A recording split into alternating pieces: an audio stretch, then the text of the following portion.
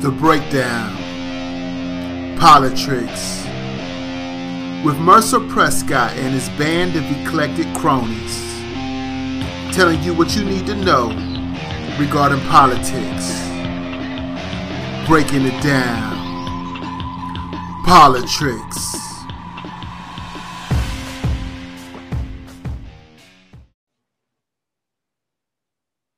And welcome to another episode of POLI-TRICKS with Mercer Prescott and his band of eclectic cronies, giving you the news you can use so you don't lose when it comes to this game called politics. Because believe me, you're gonna lose. But at least we'll try to give you a fighting chance. It's like having 5 to 10 kings on a board and the only pawn. But look how much power the kings and the queens have over the pawn. The pawn is expendable, but I'm gonna tell you a secret. The pawn in numbers is the most valuable weapon you can have. Merc, do your thing. Thank you, Brother Blue. What's going on? What's going on? I need to get a stand for my phone because I'm trying to set my timer up and I'm trying to make it stand up. It keeps falling down. I don't know. But anyway, we're gonna jump right into it. We got a lot to talk about today. And I'm gonna start with Kylie Jenner. And I don't want to spend too much time on Kylie because I'm not really a fan of hers. I'm not a fan of opulence, of people who just have money and just buy expensive bullshit all day. But she did something that pissed me off this week, and I just wanted to talk about it real quick. And before I do, I wanted to read a quote from Fran Lebowitz, right? Bear with me here. She says, I always say to people, no one earns $100 million. You steal $100 million. People earn $10 an hour. People earn $40,000 a year because earn means work, okay? It doesn't mean steal, which with these vast amounts of money, of course, you steal them. There's also the idea in this country that it's not wholly new, but it's new in its kind of purity that you have to be really smart to be really rich. I always say to people, the reason people believe this is because A, they've never met a really smart person, and B, they've never met a really rich person. She said, I've met both, and I cannot see the crossover. You don't have to be a genius to get rich. You have to be ruthless to get rich. Or in the case of Kylie Jenner, you have to be born to the right family. Depending on who you talk to, Kylie Jenner is worth anywhere between $700 and $900 million. Most people I've looked up, they said she's worth about $700 million. And she leads an opulent lifestyle. I mean, you know, has a huge presence on Instagram. She has tons of followers. She has a car collection worth about $24 million. And I think I was trying to find a make and model, but one of her cars supposedly is worth $5 million. Matter of fact, Travis Scott, when she was dating Travis Scott, I don't even know if they're still together or not, but he bought her a car worth $1 million. You know, so she even bought a $150,000 handbag. Why you would buy that, I don't know. I mean, unless you can get inside and drive the handbag, it's not worth having a $150,000 handbag. But the reason why I bring up Kylie Jenner is not just to point out the obvious that she's really, really rich, is that she has a friend who is her makeup artist, right? And he's also a makeup artist for people like Khloe Kardashian, so on and so forth. He got into a really bad car accident, had to have emergency brain surgery, and then he ended up with $60,000 in medical bills. So you figure that would just be the end of that, right? Kylie just pay his medical bills and he's done, right? Nope. Kylie gets on her Instagram and, you know, says like, you know, he's in our prayers, you know, he needs help. And she puts up his GoFundMe page. And you know how much he donated to his GoFundMe page? $5,000. Now, you spent $150,000 on a goddamn handbag. You can't spend $60,000 to help your friend out of medical debt? Now, it had a happy ending because at last count, which is a few days ago, the page had, the GoFundMe page had over $100,000 in it. So he's going to be fine, medical bills wise, right? So we don't got to worry about that. It's just the fact that she couldn't just spend the money to help her friend but she could buy all the expensive garbage she wants. Now, the other reason why I bring this up is that you would figure, now I don't know Kylie's politics because I don't really care about her. But in any event, if you figure, hey, you know, like I put it like this. I have two people who I grew up with. I went to high school with. One I went to junior high school with, who are battling cancer. One, she has breast cancer, and the other one, this is his second go around with cancer. And my first thought should be, you know, like one of my friends, she has two young kids, and she had to explain to them what chemotherapy is, which is heartrending enough. But my first thought isn't on their recovery. My first thought is, God, I hope they have good insurance. I'm hoping they're going to be able to pay for this. Because they're the same age as me, which means that we're getting up there in the years, but we're not like up there for Medicare, which means that we have private insurance, which means that we are at their mercy. So you would think that Kylie would take this opportunity to talk about the healthcare system and why we need to change the healthcare system. But why would Kylie care about that? Obviously, she cares more about her fucking handbags than she cares about her friends. And second of all, Kylie's filthy, stinking rich and always will be. So if something happens to her, she could just pay for it. She probably doesn't even have healthcare. She probably just pays for everything out of pocket because she can, because she has that luxury, because she's part of the 1%. And this whole notion that rich people are these, you know, these benevolent beings, these cosmic angels come down to help us is absolutely ridiculous. Because yeah, there are some people who are that wealthy who do help people and who do try and shape policy to help the working class. But that is rare. It's like finding a unicorn riding a polar bear. You know what I mean? It's just, yeah, like Bill Gates. That's what he does, right? Bill Gates does that to a point. But Bill Gates does spend a tremendous amount of money in philanthropy. You know, Bill and Melinda Gates Foundation, and they do a lot of good. But Bill Gates is still one of the richest men in the world, you know. But he does put money toward good causes. So I'm not going to knock Bill Gates like that. You know, you got people like Elon Musk, who's building a goddamn space program because he thinks that, you know, this planet's done. So let's go to Mars. like Elon, no one asked you to do that. You know, you got Jeff Bezos, who's the richest man in the world, worth $200 billion, and still won't even let his workers form a union when he has more money than he can spend in 20 lifetimes. So this whole notion that these people are like these benevolent, you know, demigods is just stupid. And the fact that Kylie Jenner couldn't spend 1% of her wealth to help her friend outright, you know, to beg her followers, who are mostly working class people, to chip in their hard-earned money to help her friend is just absolutely ridiculous. So I'm glad that his GoFundMe got taken care of. I'm glad he's not going to have to pay medical bills, you know, but I think he just needs to find better friends. Just find better friends. I'll tell you two people who are never going to be friends, Dr. Fauci and Rand Paul. Now, before I get into those two, I just can't overstate how much Donald Trump failed in his COVID response. You know, I see Donald Trump on TV he gives out press releases because he's not on social media anymore because they banned him. So he's basically giving out press releases for people to read. And then when he's on Fox News, he's talking about how bad a job Joe Biden's doing, you know, with COVID and all this other, like no one gives a shit what Donald Trump has to say. I mean, he was president for 4 years and he was the worst president, dead or alive, real or fictional. So nothing Donald Trump says moves me in that respect.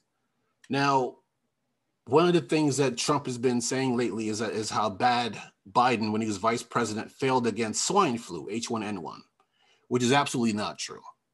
Now, you would think it's true if you listen to Donald Trump, and you would think it's true if you didn't know how numbers worked. Okay? put it like this. As far as a COVID plan or any sort of plan for any sort of pandemic that might have come our way, Obama left a plan behind, right? To help mitigate future pandemics, because he knew there were going to be future pandemics. Because I think there were like 2, maybe 3 that happened during his presidency, right? I think, I forget what the others were, but H1N1 was one of the bigger ones. And you figure it wasn't just Trump's fault. It was also the Republican-controlled Senate's fault, because it was their job to fund it, to replenish all the stuff that we used up during H1N1, and they didn't do that because it's Obama. They did it for political reasons. Okay. And also, Trump didn't follow the advice of Dr. Fauci. He did the opposite of everything Fauci said. Fauci's been doing his job for 30 years, under what, 7 different presidents? And you would figure that he would listen to Fauci. So according to the CDC, there were a total of 12,000 deaths from the swine flu in the United States, right? Over the course of about 18 months or so. There have been 11,000 deaths from coronavirus just in North Carolina. 540,000 COVID deaths in the United States alone, which is 20% of all worldwide coronavirus deaths, despite the fact that America is 4% of the population. So we're 4% of the population, but yet we have 1/5 of all COVID deaths. So how is Joe Biden a failure in this? It's just pure deflection. Now, there's been some good news, okay? Vaccinations have been ramping up, and we're actually ahead of schedule on vaccinations, right? The last time I checked, which is a little less than a week ago, 1 in 6 Americans have been fully vaccinated. But there's a roadblock. Our vaccinations are going up, but new cases should be going down. But right now, the line is flat, and it's flat for a reason. Conservative men don't want to get vaccinated for various reasons. There were some people who had a lot of mistrust because these vaccines were made by corporations, right? We all know that corporations have only one reason for existing: make a profit. So human life be damned, even if the goal is to preserve human life. So we've known corporations to cut corners in order to put out their products to make a profit. Roundup, the pesticide, is pretty much, and don't quote me 100% on this, but I know there was like a big study on this, how part of the reason why all these bees are dying off is because of these pesticides. And of course, we need bees to live, because without bees, there's not going to be flowers. Without flowers, there's not going to be trees. There's not going to be oxygen. So this whole, notion that, we don't need bees. Yeah, we kind of need them. You figure, yeah, my nephew, every time he stops by, he always reminds me, because I have I order water, from Amazon, and I got a couple cases, stacked up in the corner. And he's like, Uncle Mercer, you're not buying Nestle water, are you? I'm like, no, I don't buy Nestle water. Because Nestle is basically stealing their water from California. How they let that happen, I don't know. But they're not paying for the water they take from California, and they clean it up and bottle it and sell it and make a profit. So when you think of corporations, you don't think warm, fuzzy thoughts. I order from Amazon all the time. Order at least twice a week from their supermarket service. But in a way, it's kind of like, Blue, you ever watch a movie called Pineapple Express? With Seth Rogen and what's his name? James Franco? No, I have not. I don't watch movies like that. It's funny. My niece told me that he's my grandnephew, but I call him my nephew. When he did remote, he's in remote learning for kindergarten. Go figure. And they were wearing they had a funny shirt day, and the only T-shirt she had for him was a Cheech and Chong T-shirt. Cheech and Chong was before my niece's time. Like she was born in the early 90s. Cheech and Chong were big in the 70s, So I gave her a couple of clips. And, Cheech and Chong is stoner humor, but you don't have to be a stoner to find it funny. Pineapple Express was just kind of like, hey, if you're not down with the culture, some of the jokes are going to go over your head. But the reason why I bring that up is because one of the main things is in the story was like James Franco was Seth Rogen's drug dealer, for weed. And basically Seth Rogen just wanted to get his drugs. He just wanted to get his weed and go home and smoke. But James Franco's character was always just like, hey, let's hang out, man. And he's like, dude, we don't have a type of relationship. You're my drug dealer. Give me my drugs so I can go. Basically, Amazon is basically like, my drug dealer. But it's not because he has like the best stuff. It's because he murdered all the other drug dealers. And I have no choice but to buy from him. So it's kind of like where I'm at with Amazon. It's like I use Amazon, but I hate it because I know that every time I order something, I know there's some guy wearing diapers who put it in the cart for me because he can't take a break because every time he stops to take a piss, his pay's being docked. Which just sucks. It just really sucks. But you figure with conservative men, it's absolutely ridiculous because I've been reading these articles and they're like, yeah, what about bipartisanship? And I'm just like, man, fuck bipartisanship, because how can you compromise with people who don't care about themselves? Forget the fact they don't care about other people. That's to be expected when you talk about far right. They don't care about themselves at all.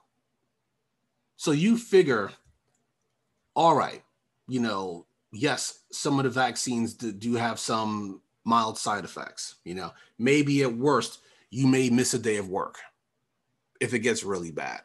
But the upside is that once it's in your body for a couple of weeks, you have a far less chance of spreading coronavirus. And you can hang out with other people who've been vaccinated. And then if you're a grandparent, you can hang out with your kids again. You can hang out in small gatherings.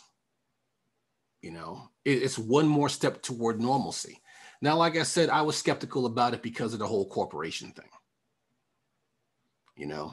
But when you find out that, it got made quicker than normal because of cooperation between American corporations and other corporations around the world to try to get this thing done quickly, it puts my mind at ease a little bit more, But conservative men are just like half of them are just like, no, we don't want it. We're never going to get it. Elon Musk said he's not going to get vaccinated. So let me get this straight. You got Elon Musk who basically says, yeah, I'm hoarding all these resources because I want us to go live on Mars, but you won't get vaccinated because you don't trust vaccinations. So you don't trust basic science, but you just trust like astrophysics. Get the fuck out of here with that stupid ass horse shit. But you have people like Rand Paul who are making things worse. Rand Paul was he had a hearing with Dr. Fauci, right? And he's basically just telling, and Dr. Fauci is being overly cautious. I understand why he's being overly cautious, because this pandemic has been going on for quite a while. And when you have pandemics that go on for quite a while, what happens is variants. So if you have variants, then basically if the variants get strong enough, then your vaccination won't really matter. Because here's the thing. Can somebody who's been vaccinated get coronavirus again? Yes, but it's rare. It's very rare that somebody who's been vaccinated who already had coronavirus can get it again. But it can happen. And because we have so many stupid people in this country, Fauci's being overly cautious. Because he's like, if you've been vaccinated and you're with other people who've been vaccinated, you should be fine to be as normal. But if you're out in public, you still need to wear a mask. And Rand Paul doesn't like that. So he basically called Fauci wearing a mask in public, even though he's been vaccinated, he called it political theater. And Fauci's like, masks are not political theater. Masks are protection. This is how we protect ourselves from a virus that's already killed 500,000 people in the United States alone. But the problem is, you know, they listen to these politicians, you know, tell them, because I'm almost, I mean, and you know, Rand Paul is literally telling Fauci, hey, you know what? If you want people to get vaccinated, tell them that if they get vaccinated, they don't have to wear masks anymore. And Fauci's like, well, that's not true. Because we still need time to get everybody vaccinated. There's still 2/3 of the country that either hasn't been vaccinated at all or is waiting for their second shot. Rand Paul is a motherfucking eye doctor. And I don't even think he's accredited anymore. So if I'm having trouble reading an eye chart from 10 paces away, okay, I'll call Dr. Fauci maybe, because if he's not in my network, I call Rand Paul if I can't read an eye chart. And even then, I'd be skeptical because I don't even think he's certified anymore. But if I need to learn about infectious diseases, I talk to Dr. Fauci because that's what he's been doing for 30 years under 7 presidents. And the fact that Rand Paul will sit there and challenge him just to score political points is absolutely disgusting. Because you already have people who are already not even on the fence about it, like, no, I'm not getting it. And that's going to be dangerous because it's going to keep us from getting where we need to go with this whole, with this whole thing. So it just absolutely amazes me, people's whole self-destructive nihilistic view that they feel is just normal just because, I can't understand it. But I will say one thing, I was reading up today. My friend Nat Turner, he has a show on YouTube called Waking the Giant. And he had just put out a new episode. I didn't get a chance to watch it yet because I just got the notification while I was at work today. So I'm going to watch it tonight before I go to bed. But he had an episode about voting. He called it Voting 101. And I'm like, okay, I'm going to watch it, tonight before I go to bed, So I was doing a little bit of research, so I didn't get a chance to watch it beforehand. Now, you've probably been hearing a lot about the filibuster, right? And Republicans are basically talking about, they're using terms like scorched earth, nuclear winter, if Democrats go ahead and repeal the filibuster, right? Here's a couple of things you need to know about the filibuster. Number one, the filibuster was hated by the founding fathers. Before we had the Constitution, we had the Articles of Confederation. And the Articles of Confederation sucked so bad that in 1789, it was replaced with the Constitution. Because at first they had a meeting to reform it, and then they're like, this piece of shit can't be reformed. Let's just start fresh. And they came up with the Constitution, right? One of the main things to remember, okay, is that the filibuster was not in the original Constitution because the founding fathers did not like the idea of the minority party constantly jamming up the majority party just because they're mad that they lost. So they won't do it because, well, I think that this law needs to be reworked. They will just do it because they just hate the other party. And they just want to embarrass them and jam them up at every turn. So that's why the filibuster was not included in the Constitution. It wasn't included until later. Okay. So this is from thefederalist.com. And this is from 2017. This is about the time when Neil Gorsuch was being nominated. Okay. Short history of the filibuster. In keeping with his inauspicious birth, the procedure was not used until 1837 when a group of pro-Jackson, Andrew Jackson senators sought to expunge President Jackson's censure from congressional record. Jackson had been censored by the Senate for removing federal deposits from the National Bank. The anti-Jackson senators filibustered until midnight, but were persuaded to stand down and let the measure pass, although they walked out. In 1841, Henry Clay tried to abolish it. There were few filibusters in the 19th century despite the intense partisanship of the era. In 1917, Senator Robert La Follette led a group of 11 senators on a filibuster of the Armed Ship Act, which would have armed U.S. merchantmen following the sinking of the Lusitania. President Wilson castigated them as a little group of willful men and demanded that the Senate adopt a rule to prevent filibusters. It did, resulting in Rule 22, which allowed the Senate to close debate, also known as cloture, by a vote of 2/3 of those senators present and voting. Of course, those of a certain age and film buffs associate the popular image of the filibuster as Jimmy Stewart in Mr. Smith Goes to Washington. In that film, Stewart's passionate Senator Jefferson Smith holds the Senate floor in defense of the little guy against entrenched special interests. It made for great cinema. It was nominated for 11 Academy Awards, screened by the National Press Club for its 1939 opening night in Washington, D.C. It was panned as anti-American and pro-communist and banned in Hitler's Germany, Mussolini's Italy, Franco's Spain, and Stalin's Russia. Go figure. Okay? The real-life version of that cinematic portrayal was Senator Strom Thurmond, holding the floor for 24 hours to defeat the 1957 Civil Rights Act. This is the important part here, okay? In the 20s, 30s, and 40s, filibusters were used to defeat anti-lynching bills and other civil rights legislation. The filibuster has been reformed, modified, expanded, and contracted over the years, and it has not included it has and has not included presidential nominations and judges, motions, legislation, and treaties. Cloture has variously required a vote of either 2/3 of the body, 2/3 of those present, and 3/5 of the body. It has come a long way from the original rules of the Senate, which allowed debate to be closed by a simple majority vote. Okay, so basically, I'm not going to read the rest. I think I read enough.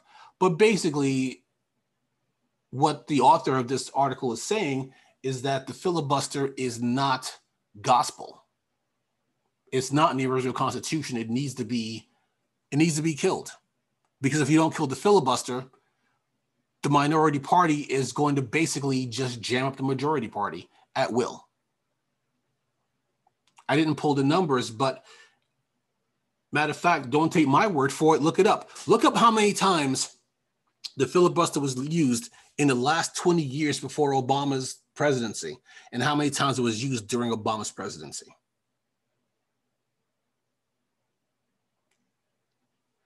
It's basically just a mechanism that had been used classically to support white supremacy and racism, to defeat civil rights bills, anti-lynching bills, any sort of civil rights legislation. That's what the filibuster was used for. It was used to kill it. So now we come to a crossroads. We come to Joe Biden, right? You figure Jolton Joe Biden,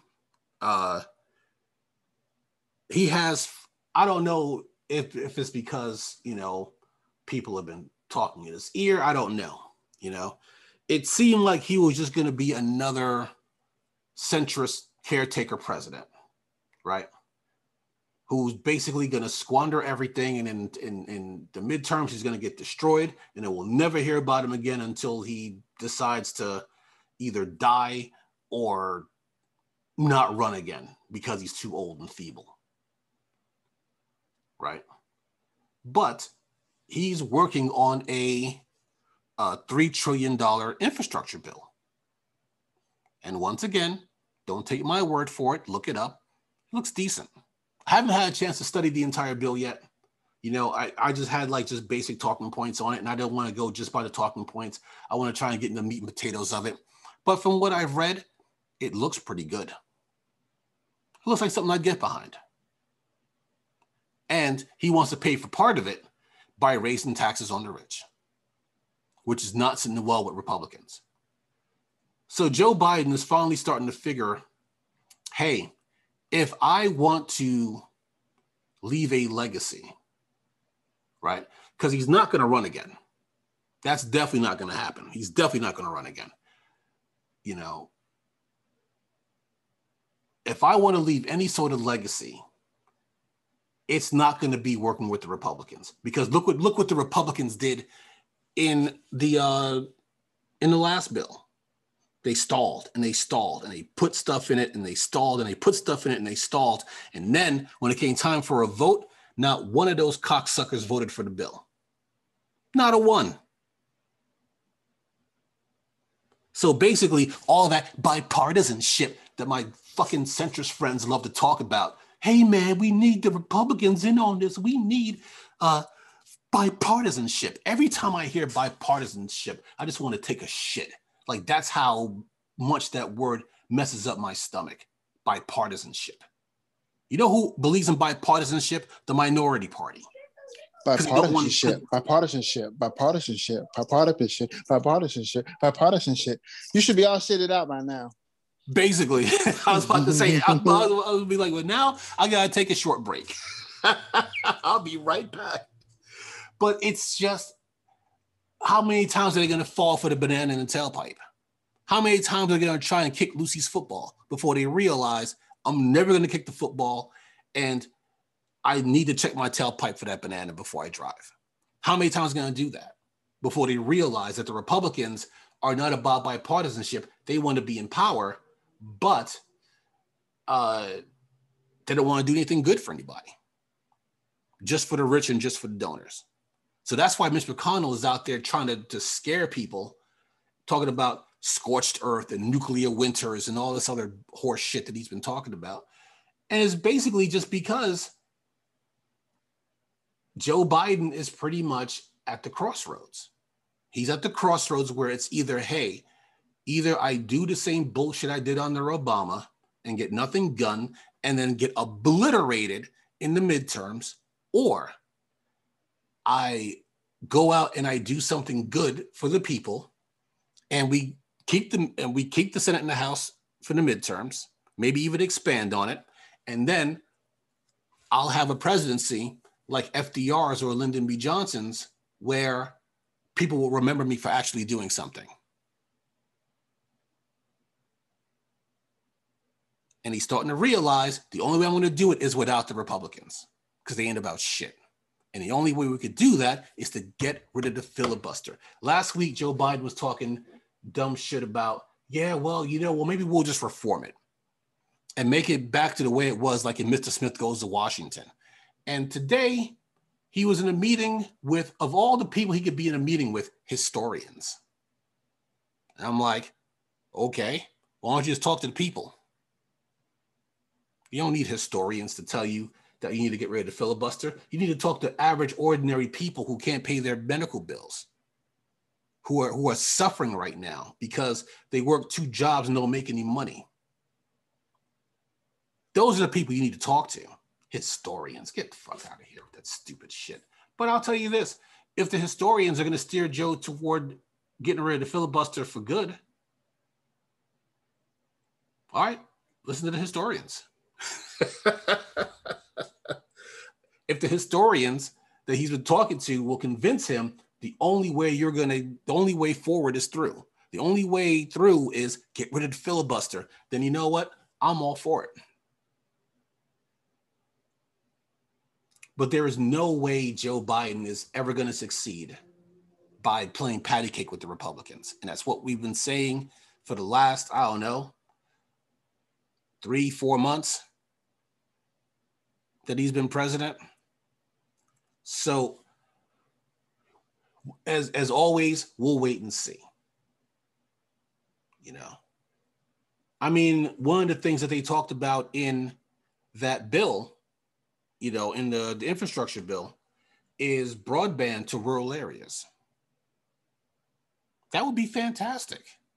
I live in Cary, North Carolina, just outside of Raleigh. So I have my pick of internet, right? But somebody who lives way out in the sticks, doesn't have that luxury. So now if your school shuts down and you don't have broadband, what are your kids supposed to do? If they either have no internet or no broadband internet. If you work from home, a lot of places are not going to let you work from home with DSL or satellite because it's not fast enough. You got to have broadband if you're going to work from home. So there are a lot of people missing a lot of opportunities because they don't have internet. Obama was trying to get internet to be a public utility, which means that since they're not moving out of pure profit, they'll go out and bring internet to the rural areas. It only makes sense. The reason why Medicare is so efficient is because Medicare is not for profit. When Obama made the 80-20 rule, right, is part of Obamacare, right? That basically means that the insurance companies cannot spend more than 20% of those premiums on overhead. And if they're caught doing it, they have to refund that money to the people. I've gotten a check because of that, because I got overcharged and they had to give me a rebate check.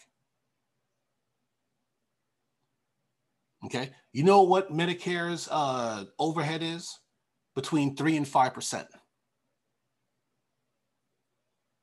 So private insurance had to be capped at 20%. Medicare between 3 and 5%. You know why? Because they're not for profit. So I'm pretty sure they have higher ups who make more than other people because they're managers, but they don't have CEOs and stockholders.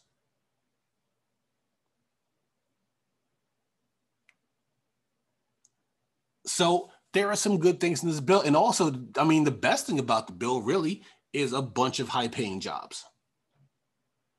Because the whole point of infrastructure is maintaining it, not just building it, but maintaining it. So yeah, there's going to be a drop-off in jobs when everything is built, but there's still going to be plenty of permanent jobs for maintaining the structures. The reason why our bridges and roads are falling apart is because we don't have people maintaining them on a regular basis. One of the most well-maintained roads in the world is the Autobahn in Germany. You know why? Because the Autobahn has no speed limit. My brother, when he lived in Germany, rented a sports car and got to drive on the Autobahn. I don't know how fast he went or his total. I'm pretty sure, knowing him, I'm pretty sure it was over 100 miles an hour. But those roads have to be pristine. Because if you hit a pothole at 110 miles an hour, you're done. Brooklyn is pretty much a city built on potholes. So, yeah, there's plenty of permanent jobs to be had in an infrastructure bill. You know, green energy, all that stuff. But the only way Biden's going to get it through is they have to kill the filibuster. So we'll have to see what Biden's going to do. Okay. Do I think Biden's going to succeed? No, I do not. Do I want him to succeed in the worst way if that's really what he wants to do? Yes, absolutely I do. So we're just going to have to just wait and see. And of course, get on him on Twitter and Instagram if he starts to fuck up. You know his eyes don't be working like that. You see he fell going up some damn stairs. Oh, that looks so bad. Fox News had so much fun with that. One of my friends had a meme about that, and she was just like, you know what?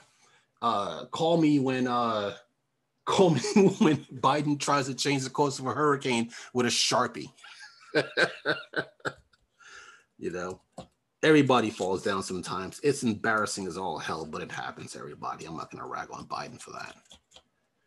I wrote a song about it anyways, it did really well. I think we got a Grammy for it. Me, Sunshine and Kanye. I want to say we got a Grammy for that. I think we got a Grammy for that. I'm pretty sure we got a Grammy for that. Anyways, I digress. I'd like to make a point real quick.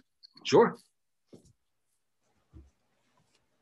I want us as a collective, I want people to really talk to your legislators and senators about working on a bill to remove lobbyists and special interest groups from the game, to make it so that you can't have outside interests that you could benefit from by being a senator or legislator, especially if you're on a special counsel and get inside information. I only say this because I look at poor Martha Stewart and how they railroaded her and gave her a felony for doing what they call insider information. And yet these senators, these legislators, they get away with it every single time with no repercussions, no punishment. If they get caught out, they might get removed from a certain council, but for the most part, they get no legal measures deemed against them. And I think it's fucking disgusting. Yeah.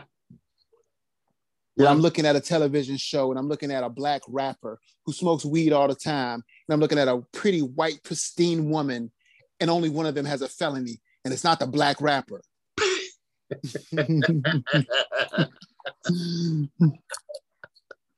Exactly. And keep one thing in mind. When you write your senators and you write your congressmen, they are listening. So even if they're not listening to their messages directly, they pay people to listen to these and compile these things and give them that information. Like, I remember I called Richard Burr's office. I don't remember why I called him. Something was going on in North Carolina, and I called his office directly. And he actually had some intern pick up the phone. And I talked to her for like 5 minutes about whatever I had to talk about, you know. But they do listen when you call them. You know, it is putting pressure on them. Because, I mean, they got to get reelected, and they can't get reelected by being tone deaf. Some of them do. You figure Kristen Sinema is taking an acid bath. So you figure it was her and what's his name, Mark Warner. Don't quote me on his name. I should have written it down. But they are both the senators from Arizona, the junior and senior senators out of Arizona. So basically, Warner, if I have his name right, forgive me if I got his name wrong, he got like an 11% bump in the polls, right? I don't want to say 11% bump. I'm going to say that his net favorable is now 11%. So basically, you have a favorable and an unfavorable rating, right? And the difference between the two, they call it that. And then they'll either say, like, for instance, if you are, if your unfavorable is 39%, and then your favorable is 50%, the difference between that is like 11%. It's like 11, so they'll say you're plus 11%. So now Mark Warner is 11%, is plus 11%. Kristen Sinema is minus 1%. Right? Well, at least her change was minus 1% because now her favorable is only 39% and her unfavorable is 49%. And I guess it was like some shift in one. But the thing is, she's taking an acid bath in the polls. Why? Because she voted against a $15 minimum wage. And her counterpart voted for it. So now his polls are going up, her polls are going down. So people are paying attention, you know, they are listening, you know. And I know I rag on Republicans and I talk about how they, you know, how they don't care about themselves. And I think I just have to distinguish the right wing from the rest of the conservatives because a lot of these kitchen table issues, some people call them, Republicans may not be for them as much as Democrats are, but they are for them. So for some issues, Republicans may be at like 62% and Democrats be like 88%, but it's still over 50%. But the people who they put in office are still voting against them. So it leads you to wonder, who are they really working for? The donors, of course. But because they, you know, hypnotize them and mesmerize them with Dr. Seuss and Mr. Potato Head's genitals, you know, it's basically they keep voting for these people over and over. So if we had a system without money in politics, then that means that the only people who would be involved in politics are people who really want to make a difference. And that would trim out a lot of the Matt Gaetzes and Marco Rubios and Kristen Sinemas. It would trim a lot of them out if there were no lobbyists, no people giving money. I mean, some of these companies spend millions and maybe even billions over the course of the last 20 years giving money to politicians to shape policy.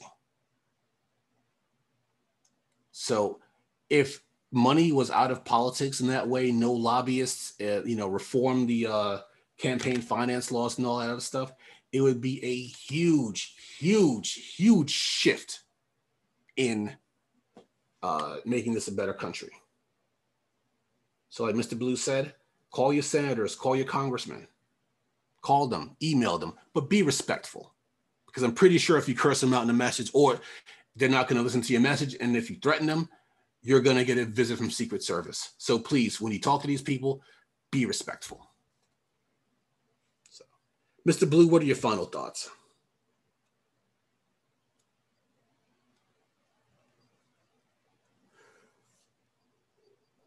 That was my final thought.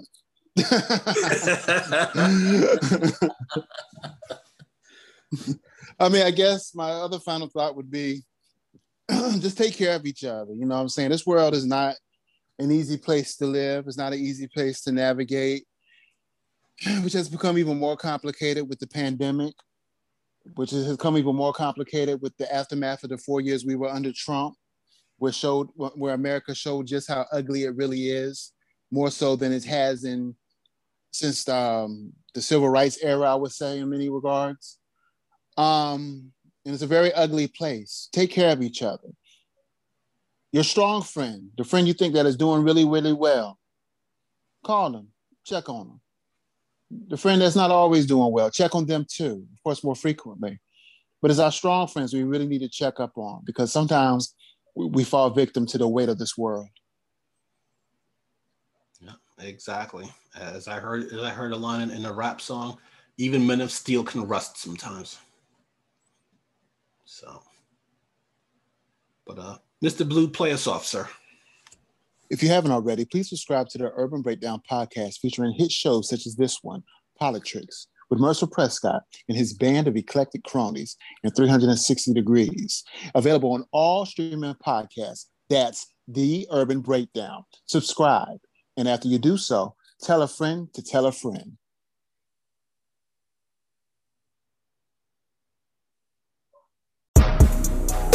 Yeah, yeah, yeah, yeah, yeah, yeah, yeah. Oh,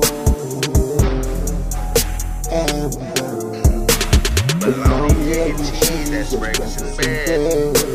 Said she put me to sleep last night with that head out the mud like, and she thug like. That's why I keep her next to me in my bed. In my bed, in my bed, that's right, in my bed.